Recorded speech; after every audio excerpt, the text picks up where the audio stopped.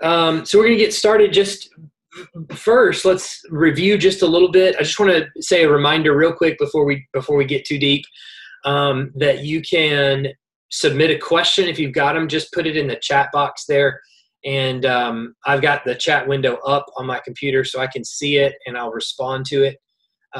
So you can feel free to do that, and it may take me a little bit to get to all of them, but if you have any questions, just feel free to type them in the chat box.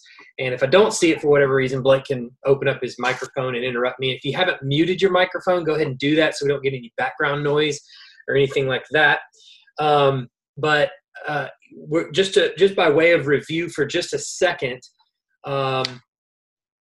we going all the way back to 2 Samuel chapter 7. We're going to be in chapter 12 tonight, but going all the way back to chapter 7, God gives David a promise that he's going to make his house and his name great. And it's sort of this moment in the text where there's a reminder of the covenant God made with Abraham. There is a real fullness of seeming fulfillment of sorts to some of the promises that God has made. As the children of Israel now in the land, they have a king appointed over them, and this king has a covenant now with God, who is basically saying that he's going to make his name great, and he's going to seat David and David's line on the throne in perpetuity, so that he's going to be on the throne forever. And so this is a really compelling promise. It's a great promise. It's a good reminder of what God is going to do through David's line on into the future. And right after that, right out of the gate of 2 Samuel 7 is 8, 9, and 10, where David has this, incredible military victories.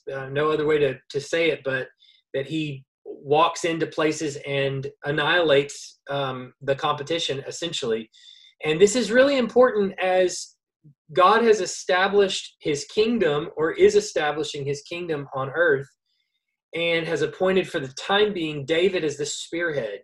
As you think back, if you're watching with us on Sunday mornings as we go through the book of Psalms, you'll probably remember Psalm 2. If you haven't listened to that sermon, I would encourage you to go back and listen to it, not because I think anything in particular of the sermon, but just because in that sermon we cover a good bit of this idea of God appointing a king over his kingdom and setting David on his holy hill in Zion.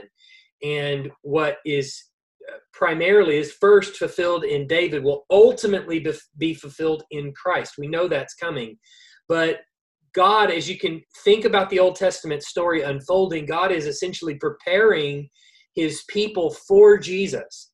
And the only way for them to understand Jesus and his role is to prepare them for this king that's going to spearhead the kingdom of God. And so David is doing just that, and he's having these military victories. And the reason why that's important is because the kingdom of God is spreading across the world, really, at least the known world at the time, as David moves and expands the borders of Israel out to the Ammonites, conquering them, the Edomites, and so on and so forth on throughout the known world at the time. And so he's having these great, incredible victories. But then we get to 2 Samuel chapter 11, and it opens in a really interesting way. It's sort of that odd turn of events right there in the text where something doesn't sound right. And it's right there at the beginning of chapter 11 where it says that in the spring of the year, the time when the kings go out to battle, David sent Joab, his servants, with him and all Israel, and they ravaged the Ammonites. But David remained at Jerusalem. And that's something that's actually going to change at the end of chapter 12. But right there in chapter 11, David remains at Jerusalem while all his men are out fighting. And that should strike us as weird. And we find out why he's there in Jerusalem, and he's tempted. He looks at a woman bathing on a roof, and he decides to take her for his wife, or have an adulterous affair with her. And he ends up getting Bathsheba pregnant. And when he finds out she's pregnant, he puts together this elaborate scheme to bring her husband home, who is gone to war, brings Uriah the Hittite home, and tries to cover his tracks. And obviously he can't do that. And so let me go through the slides here. He brings him back home, and he can't cover his tracks. Uriah doesn't want to play along. And so he sends Uriah back out to battle with a death warrant, basically, that he's carrying, though he doesn't know it, and arranges for him to be killed on the battlefield and with his general Joab. And so Uriah is dead on the battlefield, and basically chapter 11 closes with David taking Uriah's wife Bathsheba to be his wife, and coming to live with David, in spite of the fact that the blood of Uriah is really on his hands. And that's how chapter 11 ends. And so we're beginning tonight with chapter 12. Here is the king who has been appointed to spearhead the kingdom of God, as it were, and much like Adam before him. And here we know that he has fallen. And similar to how Adam is found out in the garden, David is about to be found out by Nathan the prophet. And so naturally, this whole affair that David has displeases the Lord. And so the Lord sends Nathan the prophet to come and speak to David. Now we know that the role of the prophet is one who is, there's lots of things that the prophet does. Obviously, one is to declare what the Lord says. That's obviously one thing. Occasionally, or pretty frequently, that is a foretelling. So when he declares what the Lord says, we tend to think of that as forthtelling. He's telling what the Lord is saying, and then he often tells what's going to happen in the future, like a foretelling of events. And this is how you judge a prophet, whether he is true or false. If what he says comes true, then he's true. If what he says does not come true, then he's a false prophet. And so he tells some things that are going to happen in the future. But often one thing that the prophets do is speak specifically to kings and leaders of state, which is obviously Nathan's role. He's coming in to David, and he's going to tell him exactly what the Lord says and what's wrong with David's actions, but he does it in an interesting way. And so he goes about telling this story so that David can see the real atrocity that is happening in the story. And David immediately understands the story itself and decides rightly who should be condemned in the story. And so let's go ahead and read that there in 2 Samuel chapter 12, 1-6. It says, "And the Lord sent Nathan to David. He came to him and said to him, 'There were two men in a certain city, the one rich and the other poor. The rich man had very many flocks and herds, but the poor man had nothing but one little ewe lamb, which he had bought. And he brought it up and grew it up with him and with his children. It used to eat of his morsel and drank from his cup and lie in his arms. It was like a daughter to him. Now there came a traveler to the rich man, and he," that is the rich man, "was unwilling to take one of his own flock or herd to prepare for the guest who had come to him. But he took the poor man's lamb and prepared it for the man who had come to him. Then David's anger was greatly kindled against the man, and he said to Nathan, 'As the Lord lives, the man who has done this deserves to die. And he shall restore the lamb fourfold, because he did this thing, and because he had no pity.'" So David, it seems in the text, he doesn't understand whether this is a parable as the prophet Nathan intends it, or if this is a real story that Nathan is giving to him. But he decides pretty rightly that whoever, the greedy man, the rich man, whoever did this, if he was a real man, should be put to death and should restore he deserves to die, and before he does, he should restore to the man fourfold what he has taken from him. And obviously what he doesn't understand in this whole connection between having pity and no pity is that this is reflective of him. He's making a decision about this man in the parable that because he had no pity on this poor individual, he should be put to death. But he doesn't understand that in his own life, though he could have shown pity to Uriah, he didn't. In real life, he didn't show pity to Uriah and Bathsheba. Uriah only having the one wife, Bathsheba. David, of course, having many wives, honestly, and all the spoils and riches that come with being a king over so great an area. We'll remember going back in the previous chapters, David has conquered all these areas. And what did they do once he conquered them? They started paying tribute to David, meaning that all of these nations that he's conquering, it's not just as though he put down some sort of insurrection. No. These nations became a vassal state to David and to the kingdom of Israel.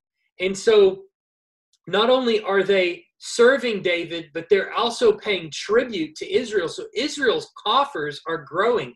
And as the king, he's naturally going to be a beneficiary of the coffers growing. And he looks at another man's wife, who is a man who makes his living by being a soldier, which is not, I'm sure, a bad income, but at the same time, he has a pittance compared to what David has, and yet he shows no pity for Uriah, even though he's willing to execute judgment on this man that he doesn't know. Now, you'll notice in the text at the very end, in verse 6, he says, "And he shall restore the lamb fourfold, because he did this thing and because he had no pity." Now, the reason that he does this is because based on a really strict legal reading of the Jewish law, there is a demand of a fourfold restitution that should be paid to the person that is on the receiving end, I guess, of the really bad offense that this man has done. And so we'll see that the normal restitution that you would pay if it was like an accident or something like that would be just a double restitution, but it results in a fourfold restitution in an event like this one. So we see in Exodus 22:1, before we go back and read what ends up happening in 7 to 15, let's look at Exodus 22:1. It says, "If a man steals an ox or a sheep and kills it or sells it, he shall repay 5 oxen for an ox and 4 sheep for a sheep." So there's this idea of fourfold restitution. And ironically, the kind of this, not I guess not irony, but what the author is actually going to do in the text is show that David himself is going to end up paying a fourfold restitution for what he has done, not by repaying Uriah the Hittite, obviously, because Uriah is dead, but he's actually going to lose 4 sons coming up. That is not anything less than an intentional display for the author to show you that David is going to pay for his sins. And we're going to see him in the text, not tonight, but over the course from now until 1 Kings chapter 2, he's going to lose 4 sons in this whole deal. He's obviously going to lose the baby that we're going to see here in just a minute. He's going to lose Amnon, which is going to be in the next chapter. He's going to lose Absalom eventually, which is going to be in a few chapters later. And then in 1 Kings, he's going to lose Adonijah. You remember Adonijah maybe tries to take the throne from Solomon, and there's a skirmish, and Adonijah ends up drawing the short end of the stick there, and he dies. And so David loses 4 sons as a result of his sins. But let's go back and read 2 Samuel 12, 7 to 15 to see how this kind of shakes out.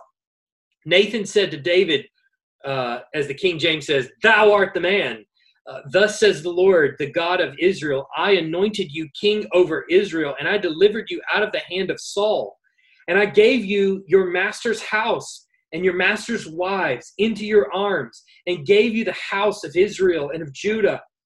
And if this were too little, I would add to you as much more.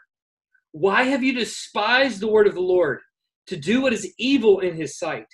You have struck down Uriah the Hittite with the sword, and have taken his wife to be your wife, and have killed him with the sword of the Ammonites. Now, therefore, the sword shall never depart from your house, because you have despised me, and have taken the wife of Uriah the Hittite to be your wife.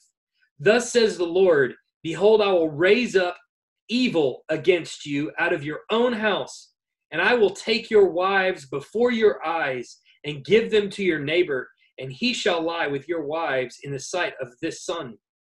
For you did it secretly, but I will do this thing before all Israel and before the sun. David said to Nathan, I have sinned against the Lord.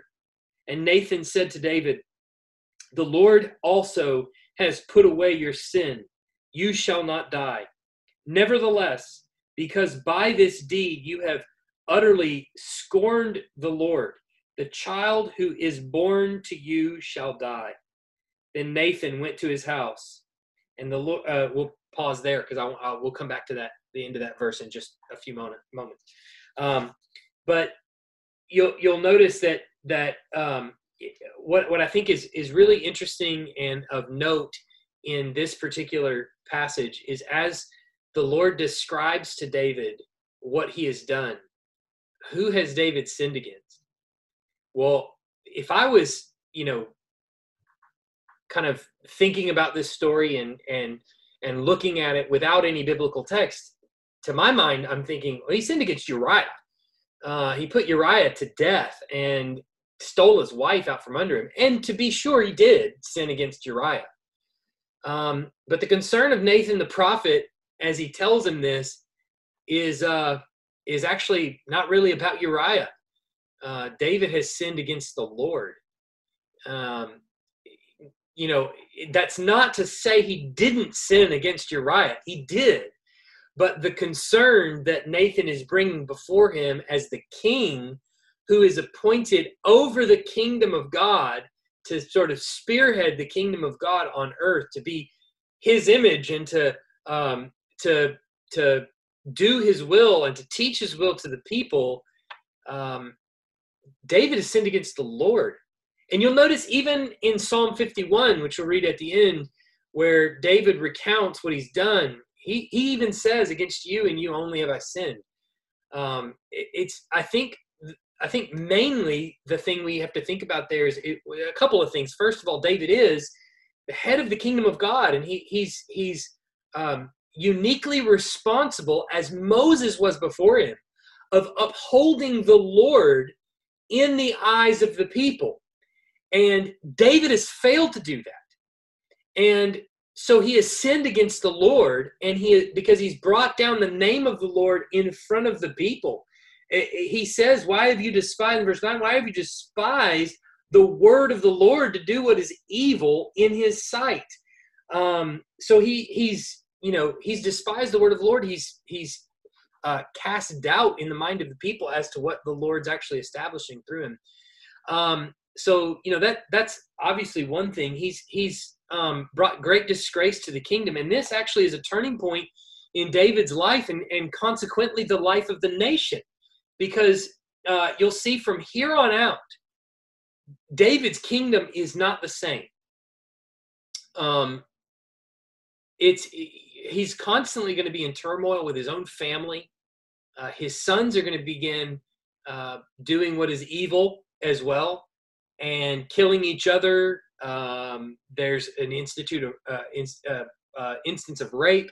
There's tons of things are going to be happening within his own family, and this is a turning point in his life, in the life of the kingdom. It's just never the same. And up until this moment, everything has been really sailing for David. He has been protected by the Lord from the hand of Saul. He was not killed. He was blessed in that the people that stood against David were put to death and eventually died. Obviously, it took some time, but eventually died. He gained not only the throne, but actually united the tribes under his rule. That was no less than a miracle of the Lord to do. He was given, his family expanded. He was given victory in battle. And from this moment on, it just will not be the same as a consequence to his sin. And you'll notice that even as far as the Lord is concerned, he says, because you've utterly scorned the Lord, the child who is born to you shall die. But Nathan tells him, the Lord has put away your sin, and you shall not die, which clearly indicates that though your sin may be put away and your sin may be forgotten, there still may be consequences as a result of your actions that cannot be undone. And for David, he's going to find out very shortly that some of these consequences cannot be undone, and yet he's still going to cast himself on the mercy of God. So this account of David's relationship with Bathsheba actually prepares us, the reader, as we're looking at what's happening, for the eventual accession of the throne of Solomon. That we start to gain understanding in this relationship with Bathsheba that Solomon is going to be the one to access the throne. Now, this is very unusual. Well, I say very unusual. It's pretty unusual because Solomon is not by any stretch the oldest of David's sons. And yet Solomon is going to be the one that's going to be appointed to the throne. And so from this moment on, and I'll show you that in just a second, but from this moment on, death and sexual outrage are just constantly going to be a theme running through the rest of David's life as king. And he, as Nathan tells him in verse 10, the sword will never depart from your house. So it's a great tragedy, for David's kingdom, that there is a fall like this. But David is going to, obviously be delivered. He's told that in verse, I think it's 14, is it, or 13, that the Lord has put away your sin. You shall not die. David is delivered from the consequence, even though he deserves death. He's told that he will not die, but punishment is going to be carried out, and it was carried out on David's son, the one that Bathsheba is pregnant with. And so for David, the forgiveness of the Lord is miraculous on one end. It's gracious. It's the Lord is recognizing his repentance, and yet also it's obviously costly because it's going to come at the expense of the life of his son. And so we see in verse 15, Nathan went out of his house, and it says, and the Lord afflicted the child that Uriah's wife bore to David, and he became sick.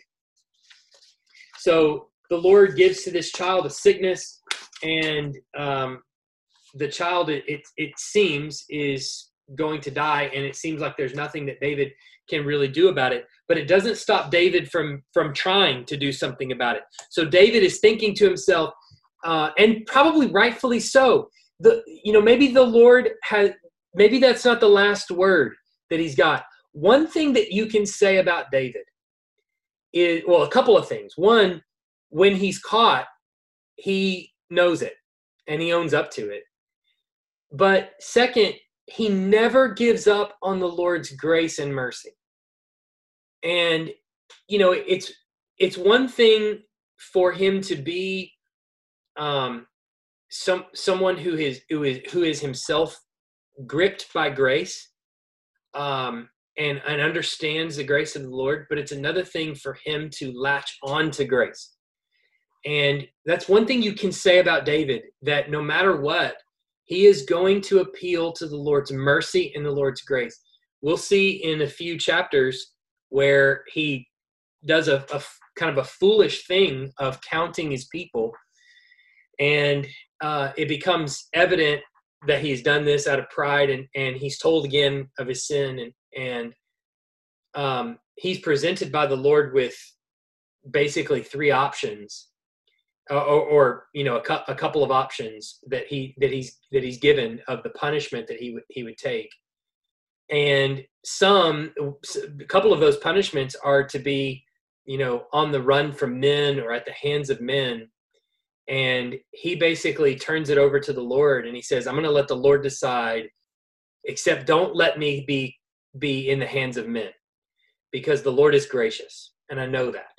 And even though he will punish me, he will still be way more gracious and merciful than man is. And so he turns himself yet again over to the mercy of the Lord. So it's evident that David, though he sins, he does understand the grace and mercy of the Lord. And he again casts himself at the mercy of the Lord in hopes that the Lord will actually deliver him and maybe by some chance deliver his son. And so he pleads with the Lord that he would deliver his son. And I'm going to go ahead and read that.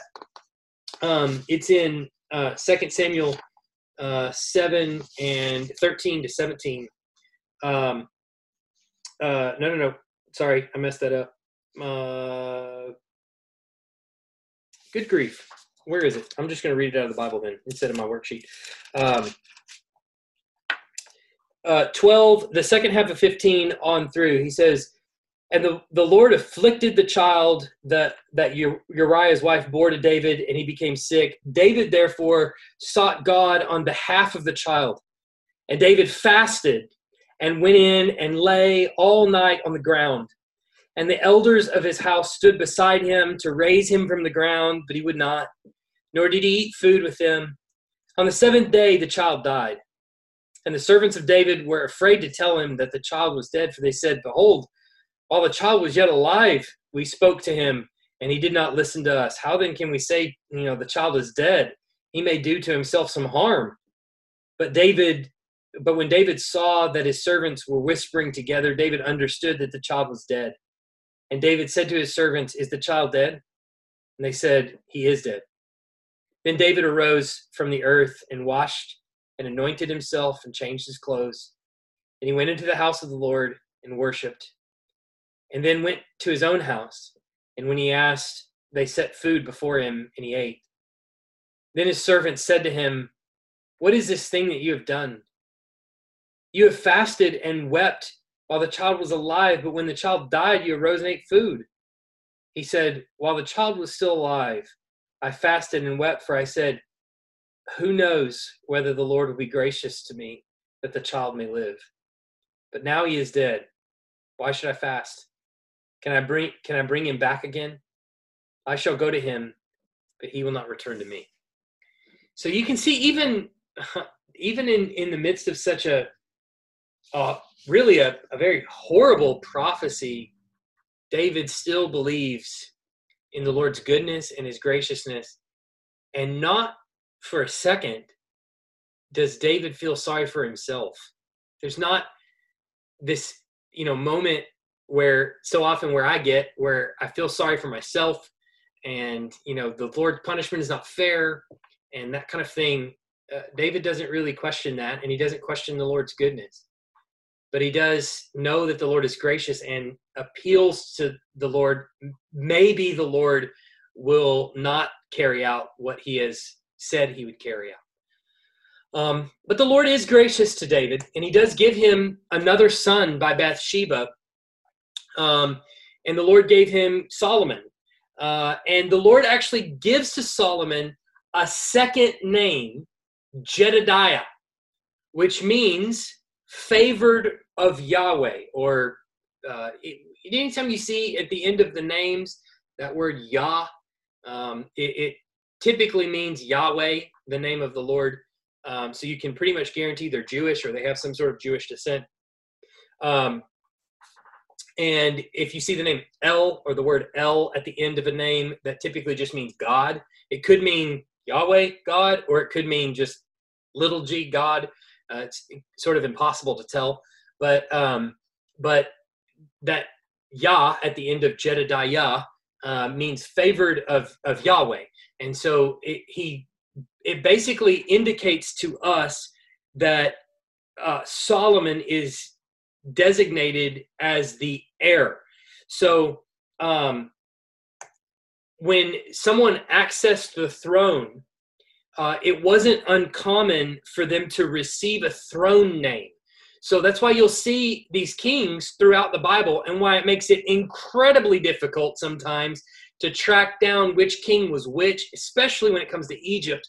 But even in Israel and Judah, this is the case. You know, a king takes the throne, and they may have 2, maybe even 3 names that they go by, and they're referred to by one of those names throughout the text. And so it's not uncommon for someone to have a sort of throne name, but Solomon's throne name comes from Yahweh himself, which is highly unusual. And so so he has this throne name, and it's Jedediah, and it comes from Yahweh, which obviously means favored of Yahweh. So it designates him as the favored one of the family. So what that tells the reader as you're reading through 2 Samuel is that it's going to be Solomon who accesses the throne, who becomes the favored king. That sets us up really well, because in 1 Kings, when there's a battle over the throne between Adonijah and Solomon, you kind of understand I'm sort of rooting for Solomon, or you understand why the writer is sort of leaning towards Solomon and telling more of the story of Solomon than anybody else, because Solomon's going to be the one that that ends up accessing the throne, since Yahweh did name him, which always bodes well if Yahweh is the one that names you, just for future reference. So now, what's interesting about this whole scene here, as we've been thinking about David as sort of the spearhead, if you will, I've been using that term, of the kingdom of God. He's the king that's been placed on the holy hill, so to speak. He's been given this, opportunity to spearhead. David's sin represents yet another sinful fall of the one appointed to spearhead the kingdom of God. You go all the way back to Genesis chapter 2 and chapter 3. Here's Adam, who's appointed head over the human race. He's appointed to have dominion over the earth, to subdue it and have dominion over it, and as the image bearer of God. And yet he fails spectacularly in spearheading the kingdom of God. And here's David, who is appointed to have dominion over God's kingdom and over the earth and subdue it. And he's going out and conquering and subduing it. And yet here David sins again. And yet there's another, sinful fall of the kingdom of God. And what's really interesting is that following right after this, one of David's sons will rise up and kill another one of his sons, which sounds awfully eerily similar to Genesis chapter 4, where one of Adam's sons rises up and kills another one of Adam's sons. And what we see is, not only does David pay this fourfold restitution of 4 of his sons dying, but it seems that all of his family is at war with one another. There's this great animosity that is created, and there's war with one another, and the sons will end up killing each other in many cases. And so it's a tragedy. But not only that, in several of the instances where there's great sin in David's kingdom, there is this crafty or wise counsel that's given to the person who that the counsel actually ends up leading to death and further destruction. Not least of which is in the very next chapter, where we'll see in 13 verse 3. You'll notice this is very eerily similar to Genesis chapter 3, when the serpent comes into the garden. It says, "But Amnon had a friend whose name was Jonadab, the son of Shimei, David's brother. And Jonadab was a very crafty man. And he said to him, 'O son of the king, why are you so haggard morning after morning. He basically is going to go on to advise him to rape his sister. And so that counsel that he receives is not godly counsel, and it comes from a crafty individual or a so-called quote-unquote wise individual. The text, the Bible, I think, is using that in a really kind of a pejorative way, or kind of a sort of a sarcastic way, as it were, because that wise counsel is going to be something that, just like Adam listened to the counsel of the snake, is going to actually lead to further death and destruction of David's sons. And Absalom, who is going to kill Amnon because of the rape of Tamar, is going to end up trying to overthrow David, and David's going to end up, Absalom is going to end up dying. And so it just leads to further destruction and further destruction as they listen to this counsel. There's several more instances where even David listens to counsel, and so on and so forth. So there's these strong parallels that call back to Genesis chapter 3, where yet again sin has entered into the kingdom of God, and there's this tremendous downturn in the kingdom. We get to this last little section because I want to consider just for a moment, I want to look at David's repentance.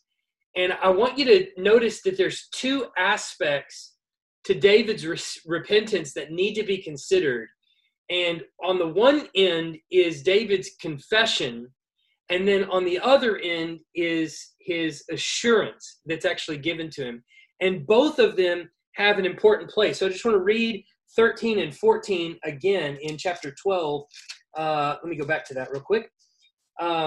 David said to Nathan, I have sinned against the Lord. And Nathan said to David, the Lord has put away your sin, and you shall not die. And then he says, nevertheless, because of this deed, you have utterly scorned the Lord. The child who is born to you shall die. Then Nathan went to his house. So there's first David's confession, and it's very brief. It's short. He simply just says, I've sinned, which is really two Hebrew words. I have sinned. And that's pretty much it. And then Nathan gives him the assurance of absolution. He's the Lord has put it away. But what I want you to note about David's confession, I think is really profound. Even though it's just two words, it represents the sign of a broken spirit. Now, why is that? I think because in David's confession, you'll notice there is no excuse. There is no cloaking what he's done. There is no glossing over the sin. There's no searching for a loophole. There's no pretext put forward, no human weakness pleaded. He simply acknowledges his guilt openly and candidly without speaking about it evasively. David's, it's short. It's two words. But in those two words, he owns it. You're right. I have sinned. There is no him trying to say, well, yeah, but I did this. Yeah, but did you see what I did over here? Yeah, but have you seen all these battles that I've gone out and fought for the Lord? Have you seen what I've done for the Lord? I've served him faithfully. Have I not done all of this for the Lord? Have I not upheld his name in front of the people? Did I attack Saul? I didn't. I didn't put out my hand to attack Saul.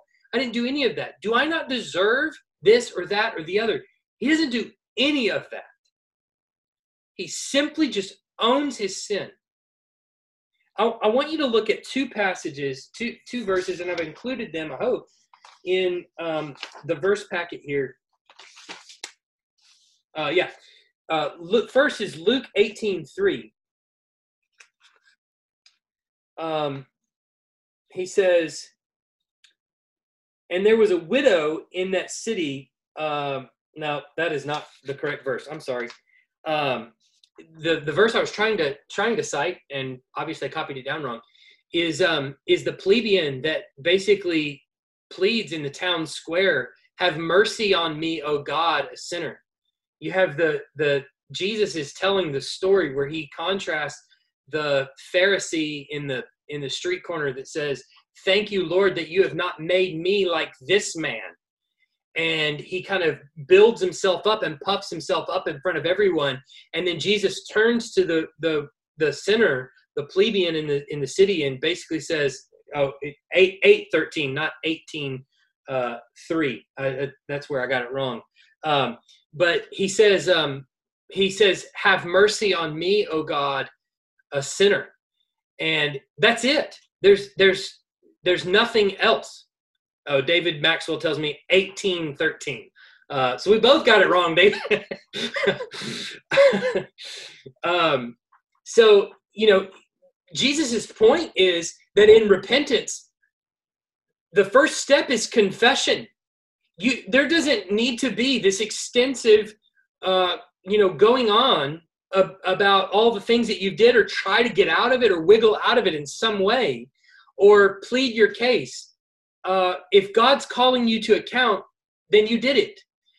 You'll also remember maybe in 1 John 1, where he tells us that when that he calls on us to confess our sins, and he says, if we say we have no sin, we make God out to be a liar. And you might ask yourself, well, how is it I'm making God out to be a liar if I don't think that I've sinned here? And the answer is very simple, because on the cross of Christ, God has identified all your sin. In order to punish Jesus for it, he had to call exactly what your sin was. All of your sin was in the future when Jesus died. And so he identified all of it as sin and punished Jesus for all of it. And so when you're in a moment in that time where you're caught in sin and you're seeking to justify yourself, all you're simply doing is telling God the sin that you identified on the cross of Christ, you were lying. You were wrong. You weren't telling the truth. I didn't sin here. And so I think there's a real simplicity, a real earnestness and honesty, and something we can honestly emulate in David here in simply just confessing his sin. I try to teach this to our kids. Obviously, we try to teach this to our kids, that when we, one of them's hit somebody else, or one of them said something mean about somebody else, even from a very young age, I've always asked them the question, or I've tried to always ask them the question, are you guilty? Knowing that they are, I know they are, they know they are, I simply want them to admit, yes, I did that. That's it. Just admit to me you did it. Don't, yeah, but she did this or he did that, and that justifies my action. No. Just own up to it and admit it. I did that.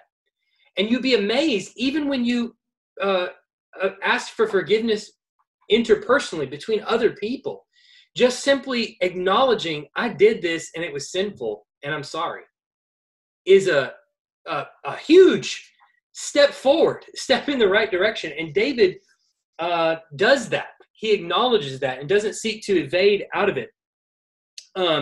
And the fact that Yahweh doesn't kill him is wholly gratuitous. It is not, he didn't merit it. He didn't earn that. It's strictly out of the Lord's grace that he gave that to him. He was not obligated to do that for David. The law calls for the death penalty, and he had every right to give David the death penalty right there. And he doesn't do it. He still does punish David, and he still does take the life of his son, but he doesn't punish David with the death penalty, even though he had every right to do it. Wholly gratuitous and death penalty. I'm going to go to the next thing. I think it's helpful as we think about repentance to remember that repentance is first an intellectual understanding. We have to come to a place where we acknowledge that sin right there, I committed, and it is wrong. I understand that it's wrong. Second, there is an emotional approval of the teachings of Scripture regarding the sin. In other words, Not only do I understand that sin, I understand why it's sin, and I understand that I committed it, the intellectual part. But then there's working it into your heart now, where you're actually understanding the scripture's teaching and understanding how grievous that sin is. This is something you cannot manufacture. Understand that. You cannot give that to your kids. Your kids cannot earn it. It is strictly a gift of the Holy Spirit that you would hate your sin. Please understand that. You cannot hate your sin unless the Holy Spirit gives you the hatred for your sin. I was reminded of that in just the other day in Pilgrim's Progress. If you've not read the Pilgrim's Progress, you absolutely should. And there is a copy of the Pilgrim's Progress that I would recommend. It's published by Crossway, I believe, and it is illustrated. I think I got it for $5 plus shipping. It was like $7 or $8 through Alistair Begg's ministry. I cannot remember the name of his ministry. Grace for Life or Truth of Life? Truth for Life? Is that Truth it? for Life. What is it? Truth for Life. Truth for Life. There it is. Truth for Life. You can search Pilgrim's Progress on his website, and you'll see it there. It's like $5 plus shipping and handling. It's a steal. And they've lightly touched the language to make it a little bit more readable.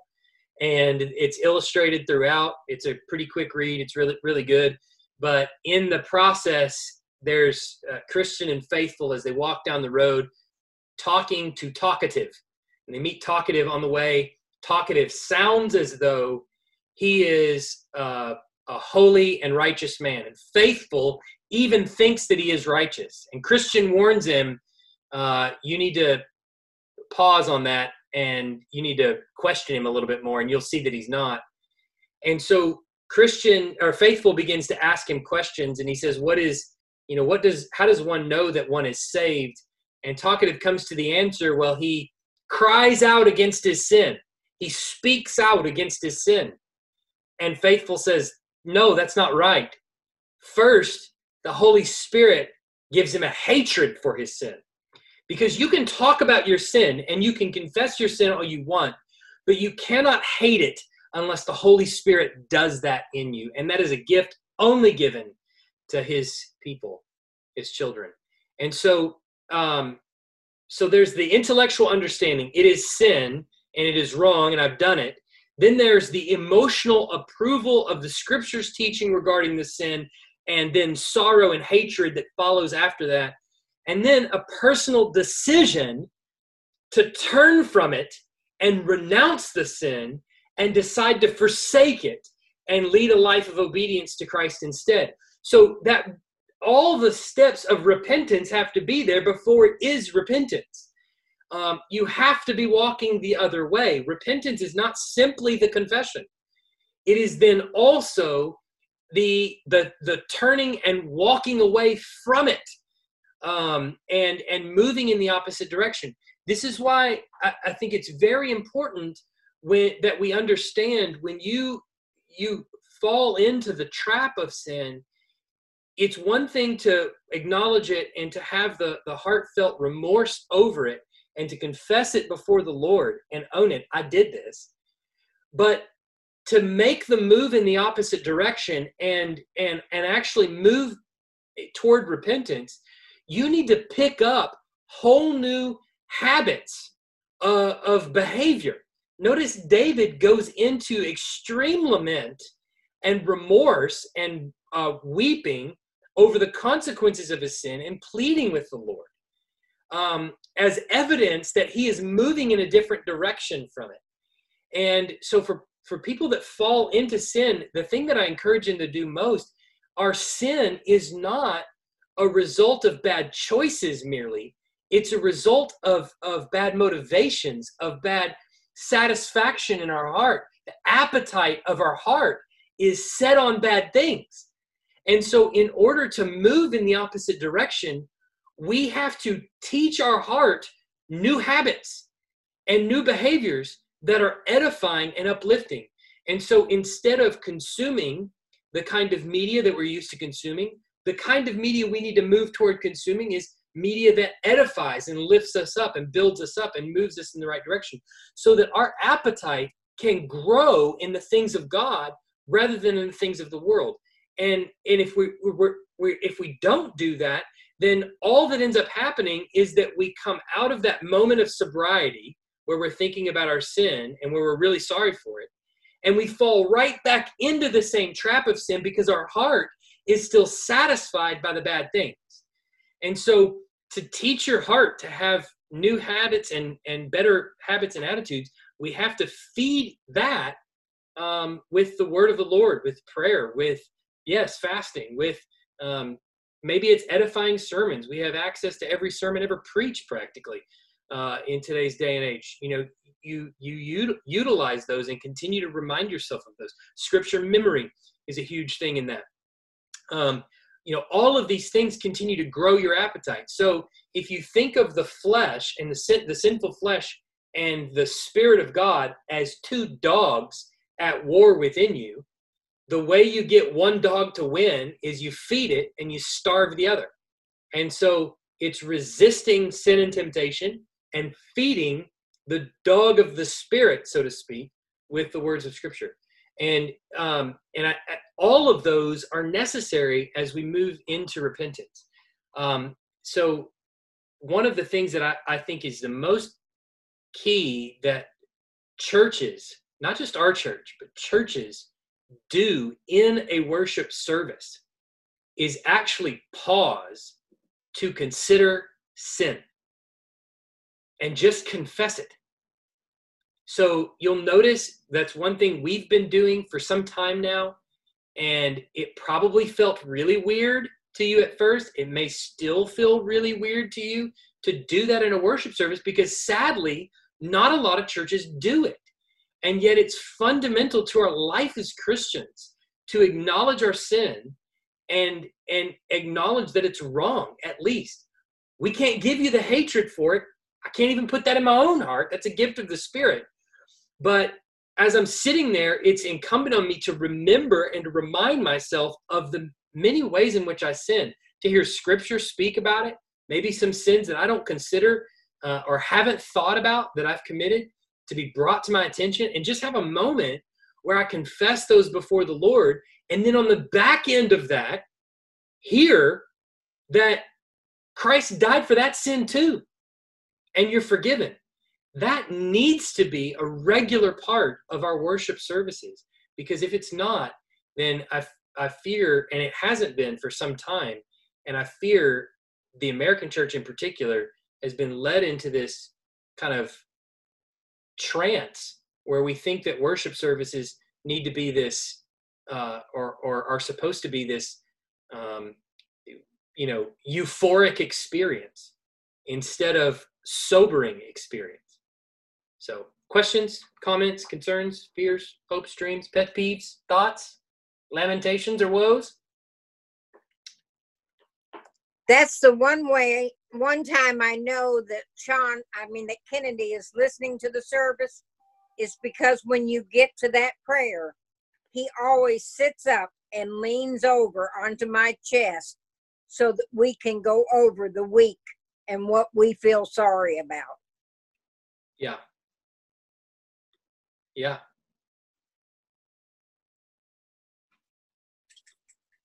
Yeah. It's an important thing, and honestly, like, we teach our kids, and you have to, parents especially. I don't know if I've got parents on here, Blake, I guess, and there's some parents with children still in the home, but the moms, I see them. It's incumbent on us as parents to, even in those interactions with our children, between each other, where one has sinned against the other, to confess it, own up to it, ask for forgiveness, and to then reassure them that sin is a shameful thing, but you don't have to live in shame. And that's the thing. So, for Kennedy too, is, to say, this is yet again more evidence of why we need a Savior. And it gives you every opportunity to come right back to the gospel yet again. Don't live in shame. Once your sin is confessed and owned and hated and turned from, you're forgiven. So know that Christ died for you, and you don't have to live in shame anymore, which is a great reassurance. And if I can't give my kids a hatred for their sin, but I can at least help them to identify that they are in fact sinners. They might reject that altogether when they get out of the house. I can also give them what to do with that and why we need Christ. And I can't control what they do after that. I can't control what they do with it. I can't control whether they take that up. But I can at least help them see, yes, in fact, I have sinned. If they reject it, that's going to be their business. But ultimately, I can do that. And I think you can do that with grown kids as they left the house too. It becomes harder if you haven't done that when they grow up, I'm sure. But I think certainly you can. Other questions? Well, let's not leave it there. Let's read Psalm 51 before we close. This is David writing a psalm of confession after he is confronted by Nathan the prophet. And he says, "Have mercy on me, O God, according to your steadfast love. According to your abundant mercy, blot out my transgressions. Wash me thoroughly from my iniquity and cleanse me from my sin. For I know my transgressions, and my sin is ever before me. Against you, you only, have I sinned and done what is evil in your sight, so that you may be justified in your words and blameless in your judgment. Behold, I was brought forth in iniquity, and in sin did my mother conceive me. Behold, you delight in truth in the inward being, and you teach me wisdom in the secret heart. Purge me with hyssop, and I shall be clean. Wash me, and I shall be whiter than snow. Let me hear joy and gladness. Let the bones that you have broken rejoice. Hide your face from my sins and blot out all my iniquities. Create in me a clean heart, O God. Renew a right spirit within me. Cast me not away from your presence, and take not your Holy Spirit from me. Restore to me the joy of your salvation, and uphold me with a willing spirit. Then I will teach transgressors your ways, and sinners will return to you. Deliver me from blood guiltiness, O God of my salvation, and my tongue will sing aloud of your righteousness. O Lord, open my lips, and my mouth will declare your praise. For you will not delight in sacrifice, or I would give it. You will not be pleased with a burnt offering. The sacrifices of God are a broken spirit, a broken and contrite heart. O God, you will not despise. Do good to Zion in your good pleasure.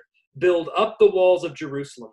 Then will you delight in right sacrifices, in burnt offerings and whole burnt offerings. Then bulls will be offered on your altar." Let's pray. Heavenly Father, we confess with David that we too are guilty, even of adultery. Your word tells us that to look upon another person with lust in our heart is to commit adultery with them, and we confess every one of us is guilty of that.